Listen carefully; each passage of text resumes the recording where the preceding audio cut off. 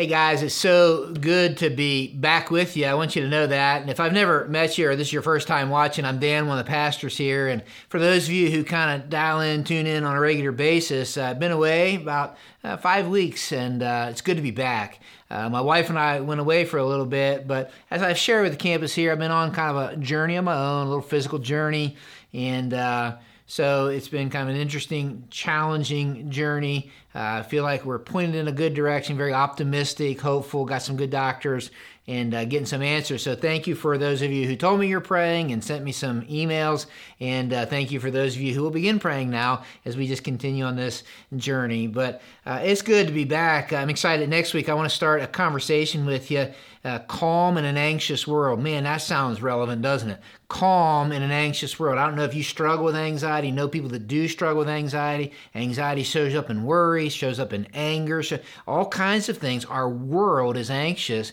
And how in the world you and I experience a gospel-centered, Christ-centered calm in an anxious world? Tune in, and I'd love for you to invite somebody to join you, send it to somebody, let somebody else know about it. Today what I want to do is finish up our conversation on 1 Corinthians. Paul's writing to this troubled church, right? He's addressing all these problems, and we've delved into some deep things that he's talked about here. Today I want to put a bow on it by going back to chapter 9. So grab your Bible, go there, chapter 9, and look at some pastoral concluding remarks. Coming out of chapter 9, I think it's an appropriate way to end this series. So if you have your Bible, 1 Corinthians 9 is where I want to start, and then I want to pray with you, and then we're going to dig in. Here's what he says. 1 Corinthians 9, beginning in verse 24, here's what he says. Do you not know that in a race all the runners run?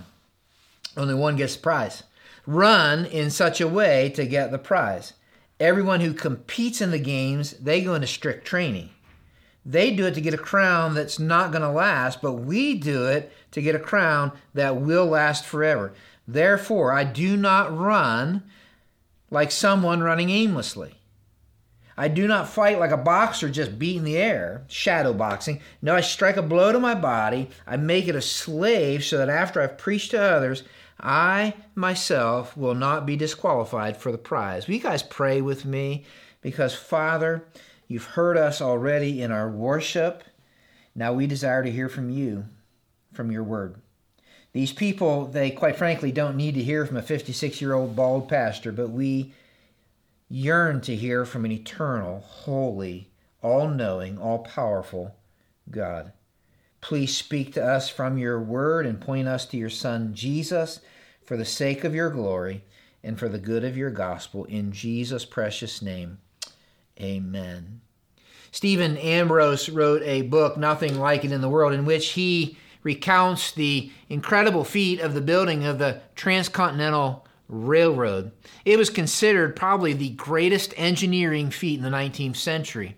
Ambrose wrote in his book, and I quote, he said this, the railroad took brains and muscle and sweat in quantities and scope never before put into a single project. Ambrose describes the moment when construction was ready to begin on this project. And as they were beginning to think about the beginning of this project, the idea came to some prominent people, particularly on the West Coast, to have a ceremony or a celebration for the laying of the first rail and the driving of the first spike. And so they began to plan for this and invite others. One of the people they invited was maybe the most important or maybe prominent backer in California, whose name was Collis Huntington. And when they invited him to the celebration of the laying of the first rail and the driving of the first spike, Collis Huntington refused. And he sent his rejection by way of telegram, and this is what he said, and I quote, if you want to jubilate or celebrate over driving the first spike, you go ahead and do it. I don't. Those mountains over there look too ugly. We might fail, and if we do, I want to have as few people know it as we can. Then he says this, and the point of today, anyone can drive the first spike, but there are months of labor and unrest between the first and the last spike. Huntington was not romanced by first spike celebrations, but he was more interested in a last spike celebration. I don't know if you think about this or not, but in our culture, we love first spike celebrations. We love to throw a party for the beginning of things. And quite frankly, the beginning of things many times is easy. For instance, it's easy to start something. It's far different to complete something. For those of us who are husbands, man, I was the greatest husband you know on the honeymoon. But it is a far different thing to be the greatest husband after 62 years of marriage through good and bad, rich and poor, sickness and health. Right? Yeah. It's easy to start a job. It is a different deal to complete a project. It's easy to start a season. Some of you are athletes. It's easy to start a season. It's a different thing to complete the season well. It's easy to hold a baby. Everybody Googles and goggles and love a baby. It is a far different thing to raise a child. It's easy to start a race, but it is a different thing to run that race and finish it well.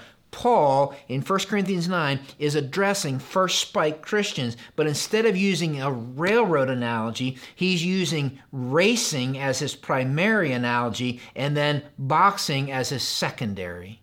It makes me think of this idea when he says, do you not know that in a race all the runners run? That word race, stadia, we get our word stadium. But only one gets the prize. Obviously, Paul didn't grow up in the day when they gave out participation ribbons. That's a whole different conversation, right? But it makes me think to myself of when I entered a race. The race was the Whiskey Rebellion.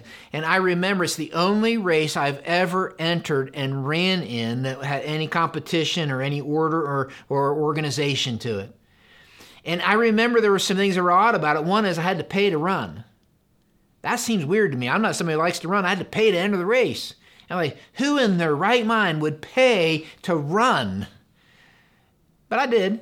And I remember I went to the starting place and I registered and I paid and I got my number, and then they gave me all this merchandise. I got a t-shirt, I got a water bottle, I got all these things, and I thought, I haven't even run an inch. And I almost like got rewarded for signing up for the race. Paul says this is a different kind of race because he said, one gets the prize. I want you to run to get the prize. Don't run to get the merchandise just signing up for the race. I want you to run in such a way to get the prize. Now listen close. Paul was saying the Christian life is a race you don't pay to run. Somebody else paid for you to run. Somebody else paid the entry fee. That's the gospel. Jesus Christ gave his life to pay the penalty and the price for your sin. Jesus paid the price for your forgiveness. Jesus paid the price for you to become part of the family of God. Jesus paid a price that has a forever guarantee. Here's what I want you to know. The minute you say yes to Jesus, your sins are forgiven. You have a seat in the family of God, and it is forever. And the moment you say yes to Jesus as your Savior and as your Lord, you enter this thing called the race, the Christian life. Paul is saying this, the difference between somebody who is a fan of Jesus, I like Jesus, and a follower of Jesus is the way they run the race. Paul is saying this, that it's easy to become a Christian. It's a different thing to be a Christian. He's saying this, that it's easy to say yes to Jesus as my Savior. It is another thing to say yes every day for the rest of my life to Him as Lord. Followers of Jesus run in such a way as to get the prize. That is the crux of this passage. And here's what that means. The prize is running in such a way that I become more like the Jesus who ran ahead of me. That I run until I run into the arms of the Jesus who's waiting for me to cross the finish line. And when I cross the finish line, the prize is to become more like Jesus, to run into the arms of Jesus and hear Him say, not great start, but well done. That's the prize. Now, the church of Corinth, sports nuts. Yeah, they like sports. Here's what you need to know. It's just interesting. They would have gotten the analogies because really big deal sports were to them. They had two different games. I mean, there was more than this going on, but really big to them every 4 years, the Olympics, right? The Olympics, and they would have known that every 4 years athletes would have trained. This would have been in their day and age, began in about 776 BC, and that would have been a 5-day event, would have started day one with a ceremony, and the athletes would have taken their oath and all of that stuff. On day two, sacrifices. After the sacrifices were made, the announcer would have announced the athletes to everybody. And then what would have happened on day two is there would have been things like horse racing and the pentathlon and things like that. Day three, the boys would have competed. Day four, there would have been foot racing and jumping and boxing and wrestling and things like that. And then day five, final sacrifices and rewards. Every 4 years, the Olympics. But in particular, this church that he's writing to would have known the Olympics every 4 years, but they would have known something even closer to them that had almost the same popularity, and that was the Isthmian Games. An isthmus, Corinth is on an isthmus, right? And so you can look that up in your geography book, right? But they would have the Isthmian Games, and they would have been every 2 years. Every 2 years, they would have had these games and had almost the same popularity where they would have gone there in droves. And so when Paul is making these analogies that following Jesus is like running a race, it's like boxing, their mind would have went there to the games. Olympic Games, Isthmian Games. The question it begs for today that I'm glad you're joining me for, that as a follower of Jesus, how do you and I run well? How do you and I finish well? And I think Paul gives us a couple pastoral observations. If you're taking notes, here's the first thing I would write down. If we're going to run well, first thing, I have 5 things. First thing, keep your eye on the prize. I think that's what he's saying. He says, run in such a way to get the prize. I think it's interesting that here's what he says. He says, I don't run like someone running aimlessly. I don't live my life aimlessly. That's what he's saying. Just think about this. An athlete trains and competes with his eye or her eye on the goal, on the prize. They run to win. They play to win. They want to win. They compete to win. Some of you know and probably remember this guy. His name is Herm Edwards. He was coach of the New York Jets, and in 2002, it's been 20 years, imagine that, his Jets were having a dismal season. Some of you maybe remember, you're old enough to remember this. But after the game, I think they had lost, he has to meet with the press, and they're asking him questions. And, sometimes the question's like, oh, man, it's so obvious. And he gave this little speech, this little statement that went viral. He said, and I quote, he said, that's what's great about sports. You play to win the game. And then he said, hello. I love that. You play to win the game. You don't just play to play it. That's the great thing. You play to win. He said, you play to win the game. That's kind of what Paul's saying. He says, you run to win the prize. Paul loves sports analogies.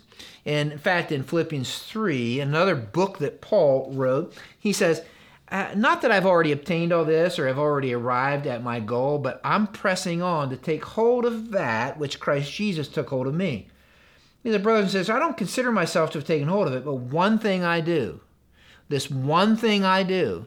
D.L. Moody said it this way, this one thing I do, not these many things I dabble in. When you have a goal, you don't run aimlessly dabbling in many things. You focus in on the one thing. That's what Paul's saying. He's saying this one thing I do. I'm forgetting what's behind, and I'm straining towards what's ahead, and I press on toward the goal. Circle that in your Bibles, to win the prize for which God has called me heavenward in Christ Jesus. That word goal is the Greek word skopos. You can write that down somewhere. It's interesting to me. It's the Greek word skopos, and it literally for the runner would have been a square pillar at the end of their race that the runner would have fixed their eyes on so they would have known where to run, how to run in the straightest line to stay in line with their goal. That's what Paul is saying. I want to, this one thing I do, I'm focused, I'm pressing, I got my eyes on the goal so that I can, with intentionality, run the race of my life. Paul says, For you and I to run well, we have to make the intentional decision that we're not going to run or live our life aimlessly. Can we just be honest? Can we just be honest? Isn't it true that we fritter a lot of our time away? Like sometimes it's because we are aimless. We wake up and we have no goal for the day. We have no goal for the week. We have no goals for the month. We have no goal for the year. And before you know it, we're living an aimless life. I think it was Zig Ziglar said this: if you aim at nothing, you'll hit it every time. And some of us are hitting our goal every time because we have no aim. And it's so easy when you have no aim to just fritter your life away, to get caught dabbling in many things and lose what the most important things are. I was reading statistics, and this is just interesting to me, that the average American last year spent more than 1,300 hours on social media. That averages out to a little over 3.5 hours a day, Forbes magazine said. According to Insider Intelligence, studies say that the average American will spend just over 3 hours a day watching TV. You add the two together, you have 6.5 hours a day. The point is this. You know this. I don't need to make the point for this. We can live a lot. Maybe you're doing this. Maybe this is where you're at. We can live our lives aimlessly without any focus. Like, isn't it easy to lose our focus? And we can live without a goal. And Paul says, not me. I want to run with my eye on the prize, with my eye on the goal. I know where I'm pressing. I got my eye right there. In an athlete's life, the goal, the prize, is what causes them to live different. They think different. They train different. They eat different. They sleep different. The goal is what tells the athlete what to do and what not to do. The athlete isn't blown about by different fads, isn't pressured by peer pressure, but it's the goal that determines their priorities, even determines their passions. And what Paul says, do you see this? He says for the athletes, and they do it to get a crown that won't last. Now this is just interesting. Like if you like history, this Greek word crown is the Greek word stephanos. You can forget that, but it literally means a wreath, which they would have, like a crown, a wreath that they would have crowned the winner with. Like in the Olympic Games, it's just interesting to me, but in the Olympic Games, the gold medal winner, the winner, might have gotten a crown of olive leaves and twigs that were woven together. Or even better yet, they might have got a crown of wilted celery. Yeah, so imagine that. The national anthem plays, and here's your wilted celery. You won the games. You get a lettuce on your head, right? Right? But that was the crown. In the Isthmian Games, it maybe is a little better. I don't know. But they would get a crown or a wreath around their head of pine needles, pine branches, Christmas tree, right? Like, hey, gold medal winner, Christmas tree on my head. And so they would win, and they would work hard, and they would train in order to get these crowns that didn't last forever. And the way it would work is this: when an athlete won, there would be this parade. And they would get acknowledgement that lasted for, a while. And they would literally march to the temple of Zeus. And there in the temple of Zeus, there would have been judges. And these judges would have stood on platforms called you ready? Bema. Write that down. Bema, B-E-M-A, tos, T-O-S. The Bematos. And it's on those platforms, those judgment seats, where they would have handed out their rewards. For the athlete, it had been the greatest day in their life. I got the celery on my head. I'm getting all this recognition, at least for a moment, at least for this year, that eventually would evaporate over time. I mean, the same is true today. Somebody wins a gold medal, they don't get celery on their head. National anthem plays, they get a medal that lasts longer than celery for sure, right? But it tarnishes over time. They get fame that evaporates eventually. Let me prove it to you. In the 2021 Tokyo Olympics, there were 17 world records that were broken. Can you name any? And can you name any of the people who did it? See what I mean? You're like, I'm not really an Olympic guy. Well, the Super Bowl is the most watched sporting event in America. Let me ask you this real quick, off the top of your head. Who won the Super Bowl last year? right? Who was the MVP? Some of you are football fanatics, so you're like, that was easy. Well, then go 2 years back. Who won that Super Bowl and who was that MVP? How quickly we forget. Even go back to your high school days. Who, when you were a senior in high school, won the conference basketball championship your senior year? Like most of us, I don't even know if I could tell you who the teams were in our conference anymore. You see, here's the point. There's nothing wrong with any of those things. I love football. I love sports. I played sports. Nothing wrong. What he's saying is athletes will work really, really hard for these rewards that fade and this acknowledgement that evaporates. But he says most of us are not professional athletes. Most of us are not Olympic athletes. But the truth is, we're living our lives really hard for crowns that fade and for notoriety that evaporates. For some of us, we have put so much time in investing time into gathering riches that are eventually going to rot, to somehow gaining fame that's going to evaporate over time. We just want to be noticed, most popular kid in school, whatever it might be, to get titles that our kids could care less about. You see what I'm saying? To accumulate material things that eventually are going to rust or break. You see, here's what Paul says. No. But we do it to get a, what? Crown that will last forever. Paul wants you to know this. If you're a follower of Jesus, he says this in his second letter to this church. In his second letter, chapter 5, you can write this down, verse 10. He says that all of us are going to stand before our own Bematos, like those athletes. But there's going to be one judge, not several judges, one judge. And that's going to be the Lord Jesus Christ. That's why we make it our goal to please him. Whether we're home in the body, living, or away from it, we've died, we must all appear before the judgment seat, Bemotos, of Christ, so that each of us may receive what is due us for the things done while in the body, whether good or bad. Paul says we will stand before the one who died in our place someday. And that influenced him today. And there is some sense of reward. And that reward comes in the way of more responsibility. We're not going to be playing harps in heaven and just sitting around doing nothing. It's not the way it works in the new heaven and the new earth. But to those who've been faithful with little, there's opportunity to be faithful with much, and there's obviously some tangible rewards. There's some indication that we throw our crowns at the feet of Jesus in this act of worship. In fact, the Bible, this is an interesting discussion. There are different crowns in the Bible. In 1 Thessalonians 2, Paul is talking to this church, and he says, hey, what is my glory, my hope, and my joy? What is my crown of joy? He says. And then he looks at the people and says, is it not you? His crown literally were the people that he invited into a relationship with Jesus and that he influenced in their relationship with Jesus. There was a sense to which his crown of joy was the people who either came to know Christ or were following Christ more intimately because of his influence in their life. In James 1, there's the crown of life, that James is saying to people who are under severe trial that the crown of life is for those who persevere and stand the test under trial.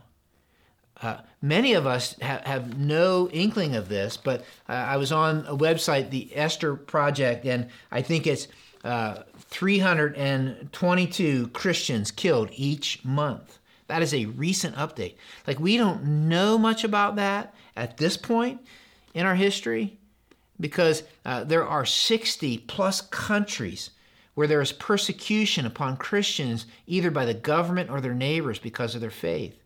And so he says the crown of life. The same guy writing Corinthians, crown of righteousness at the end of his life, he says there is a crown of righteousness. I'm finishing my race. I've fought the good fight. And there is a crown of righteousness awaiting me, and it's awaiting not just me, but everybody, here's what it says, who longs for the appearing of Jesus. Love that. And then there seems to be this crown of glory, and he writes this to shepherds of the flock of Jesus. And he says, those who shepherd the flock and who do a good job of loving and leading the flock of Jesus, there's this crown of glory. Here's the deal. There certainly is this reward of more responsibility. There's this tangible reward. But at minimum, becoming like Jesus, the one who ran ahead of me, until I run into the arms of the Jesus who's waiting for me at the finish line, and the reward of hearing him say, not good start, but well done, is part of the crown. There is nothing that can take that away. And then I think Paul would say, standing with those who I've had the opportunity to influence and invite to a relationship with Jesus is part of the reward. Eyes on the prize, but I think here's the second thing: train to win. Athletes who have their eye on the prize don't just show up on game day and expect to win. You don't begin preparing for the game on the day of the game. You don't start thinking about it the day of the game. You don't start preparing to win on the day of the game. The planning and the preparation happen outside of the public eye, far away from any applause or notoriety. There is a strict training that takes place for those who want to win the prize. So that's what Paul says. He says everyone who competes in the games goes into strict training. This word's interesting. It's the word, another way to translate the word is temperance. Self-control. You know what that is? It's the ability, ready, to say no in order to say yes. It's the ability to say no in order to say yes. That's why Paul goes on to say this: I strike a blow to my body and I make it a slave, so that after I've preached to others, I myself will not be disqualified for the prize. He's saying, my body isn't, I don't listen to what my body's, I tell my body what to do. My body wants to have ice cream. My body wants to sleep until 9:30. My body wants to sit and veg and watch, whatever. That's what but he says instead, I tell my body we're having a fruit smoothie. I tell my body we're going to get up at 4. I tell my body we're going to exercise. That's what he's saying. That I'm going to tell my body. And I think what Paul was saying is that if an athlete, think about this, would do this for a crown of wilted celery, or old dry pine needles, or even in our day and age, a medal or a trophy, and even some fame that would last for a minute, why would not those who've been rescued by Jesus and are pursuing becoming more like Jesus do that for something that is eternal, that can never be taken away from us? And here's the deal: training to win is training for godliness. And I'm going to tell you something, you got to write this down, that godliness is not natural. It's not natural. That's why Paul said this: have nothing to do with godless myths, old wives' tales. Rather, train is where we get our word gymnasium, yourself to be godly. For physical training is of some value, that's good, right? But godliness has value for all things, holding promise for this life and the life to come. Aiden taught us that last week. The hope we have isn't, I can't wait, I'm just waiting for Jesus to come back. This life and that life. Trustworthy saying, deserves full acceptance. That's why we labor and strive, because we've put our hope in the living God, who is the Savior of all people, and especially those who believe. This word train is the word we get gymnasium. And here's literally what it means. So I did a little exploring. It means that the athlete would strip down naked to exercise, or at minimum to a loincloth. It's just what it is. So nothing encumbering me. And then they would work vigorously a program to get in prime physical shape. What Paul is saying is this: when it comes to running, there's a difference between a weekend casual runner and a runner training for a race.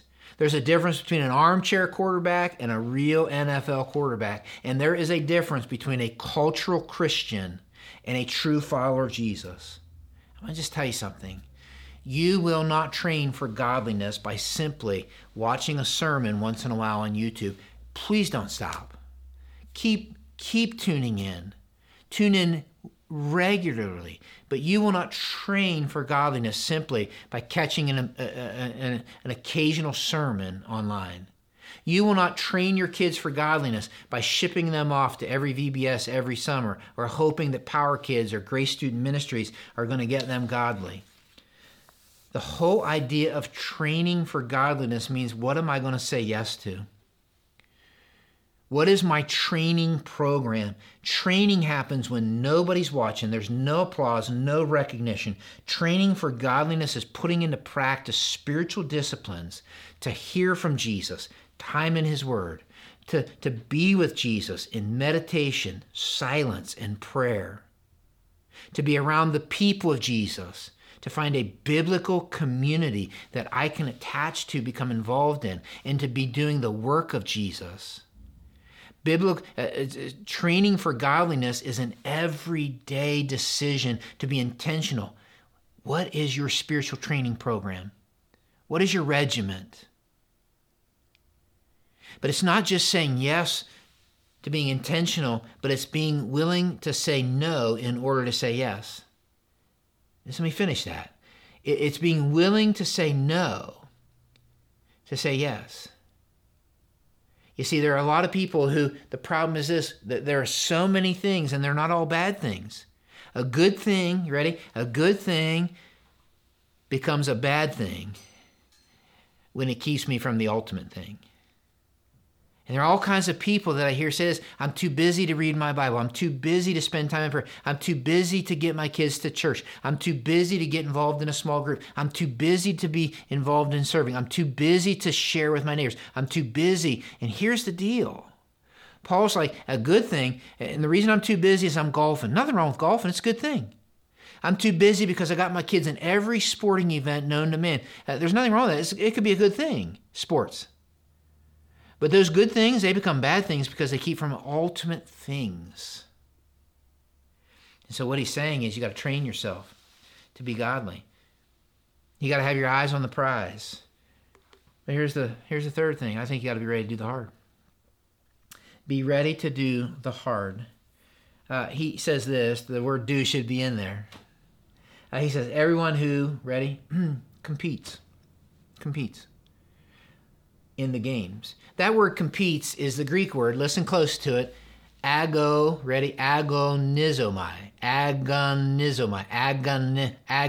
What word do we get from that? You're right. You guessed it. Agony. Struggle. And Paul is saying quit thinking this is going to be easy. I remember Whiskey Rebellion, only race I ever ran. Man, I was so jacked up, had my merchandise, had my shirt, my water bottle, all said Whiskey Rebellion on it. Everybody at the starting line is jacked up. Music's playing, big celebration. My new wife's over here, adrenaline's pumping with a, hey, sweetheart, I had my new running shoes on. I'm a runner. Man, I'm thinking I'm going to win this thing. I'm going to bust out here. They shot the gun off because they got us all hyped up. And man, I was out the gate. And I got down the way and I'm like, this is no problem. And eventually, in the middle of that race, I hit a hill, a big hill. And I remember running up that hill and it felt like it was a hill that never ended. And right when I hit that hill was when the sun was at its hottest. And I remember feeling the heat from the sun. I remember feeling the incline from the hill, and my legs started burning. This woman pushing a stroller past me, and I remember getting discouraged. I thought if I could just find an ice cream shop to duck in, I'd duck in there, get a cab, take me to the finish line, and that's the way we'll do this. We'll take a shortcut. Problem was there was no shortcuts to be found, and neither is there a shortcut in the race of following Jesus. Guys, listen, becoming a Christian is easy. Saying yes to Jesus and what he did, the hard work he did for me on the cross, for my sin, that's easy. But being a Christian isn't easy, nor did he ever say it would be. Jesus said this, John 16:33, in this world you will have, here it is, trouble.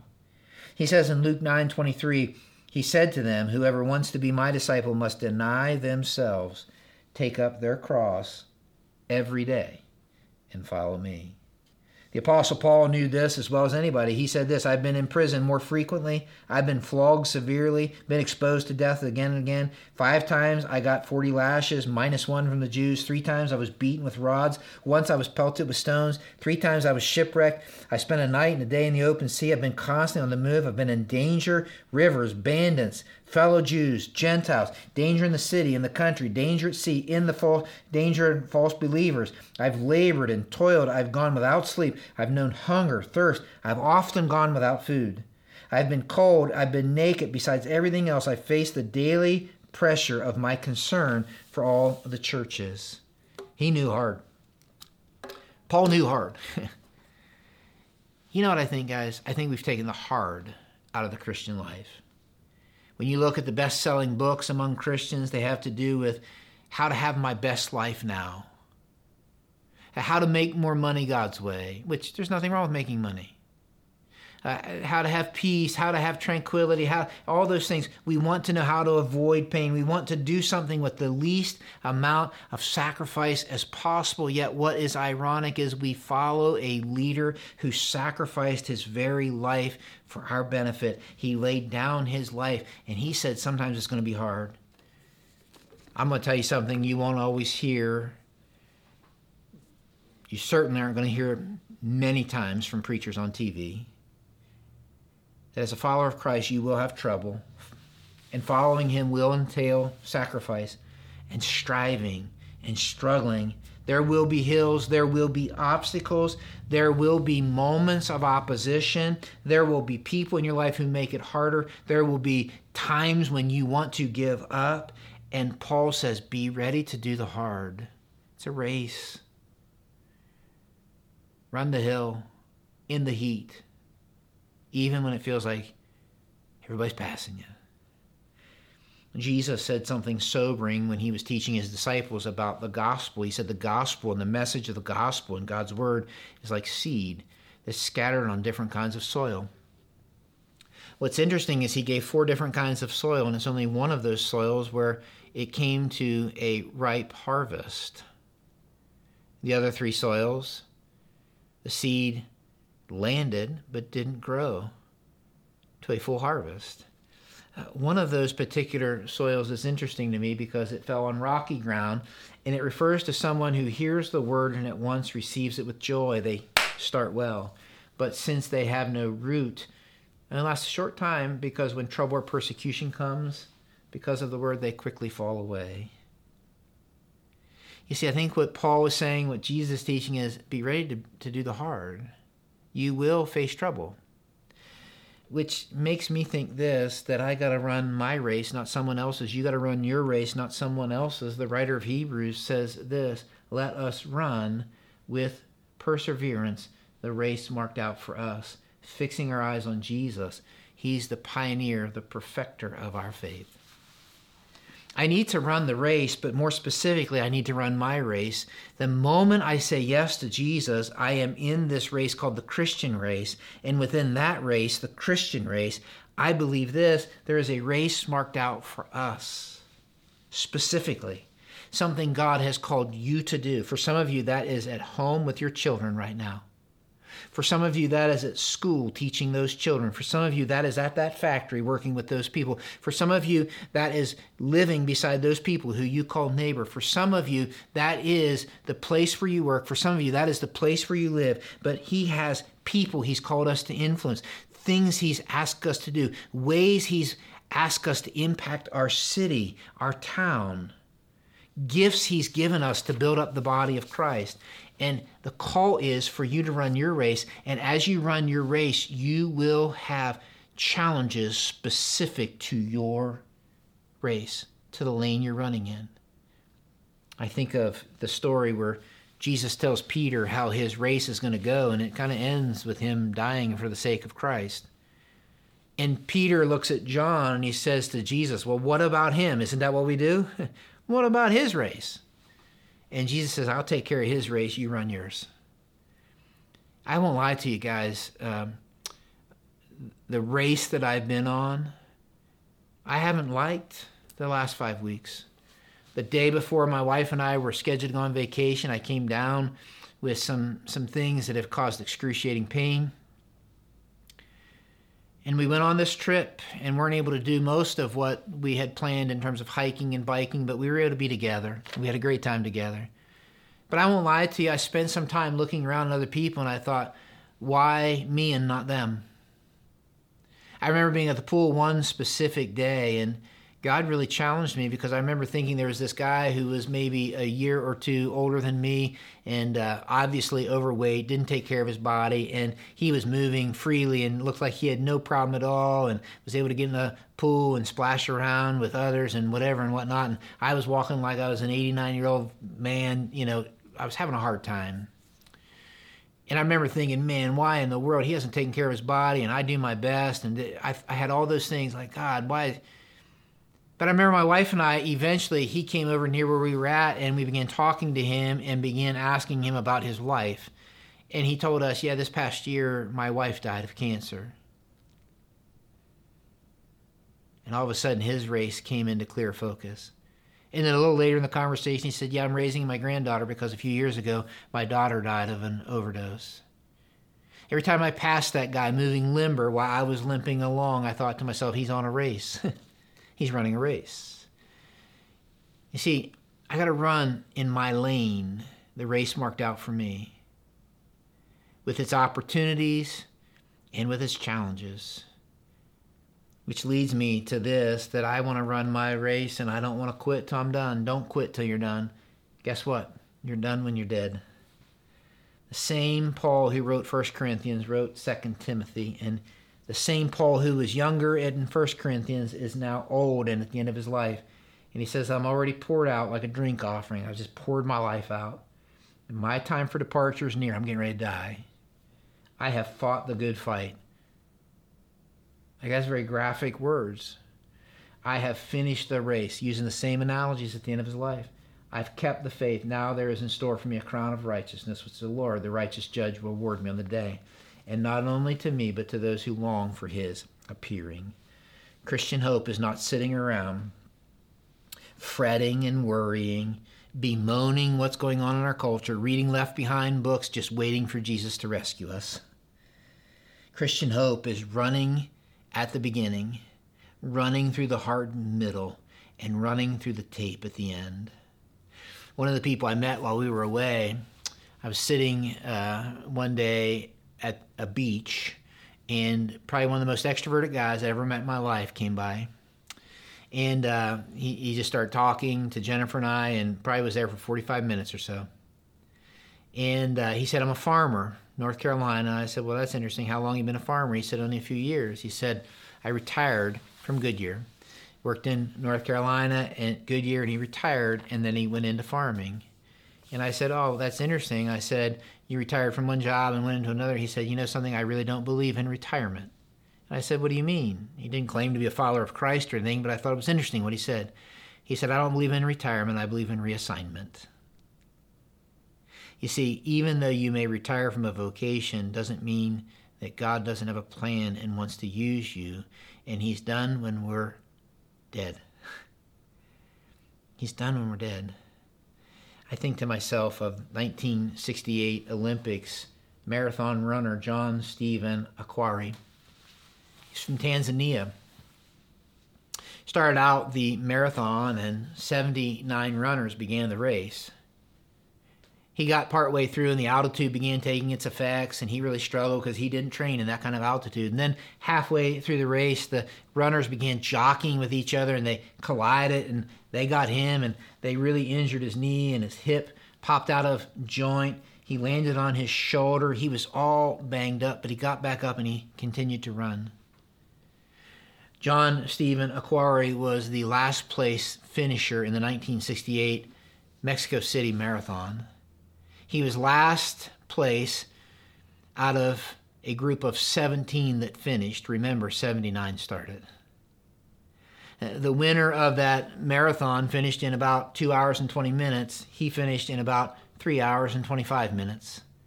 A TV crew heard what was happening as there was this small crowd left in the stadium clapping as last place John Stephen Akhwari came across the finish line. And so they ran to capture the footage, and then they interviewed him and they asked him why he continued running after all that had happened to him. He said this, I never thought of stopping. My country did not send me 5,000 miles to start the race. They sent me 5,000 miles to finish the race. I love that. For the follower of Christ, Jesus did not travel from heaven to earth to secure my forgiveness in my place in the family of God so I could simply start the race. But he did so I could finish the race. The older I get, the less I'm impressed. The less I'm impressed with passion at the beginning, and the more I'm impressed with faithfulness to the end. My mom and dad had a saying in my bedroom that I woke up to every day: only one life will soon be passed, only what's done for Christ will last. Run to win the prize. Can I ask you a question? Are you even in the race? The way to get in the race is to say yes to the one who paid the price for you to be a part of the race, the family of God, the race of the forgiven. You can do that right now, wherever you're at, driving, sitting at McDonald's, in your living room. You can say, yes, Jesus, I believe I'm a sinner. You're the Savior. I believe you died on the cross for my sins in my place, that you were buried and rose again. And today, this moment, I'm confessing you as Savior and Lord of my life. If you prayed that, I'd love to hear from you. There's a lot of you who would say, I'm a Christian, but can I ask you this? How are you running the race? Are you running aimlessly? Or you got your eye on the prize? What is your training like? Are you hoping a service here or there are going to train you for godliness? It won't. What is your Monday through Saturday training like when nobody's watching, there's no applause, there's nobody? What is that like? For some of you, you're on a steep hill. I get it. And you want to give up, and there's people passing you, and it feels like, and you don't know. And he said this. He said, you want to follow me? Take up your cross every day. Follow me. In this world, you will have trouble.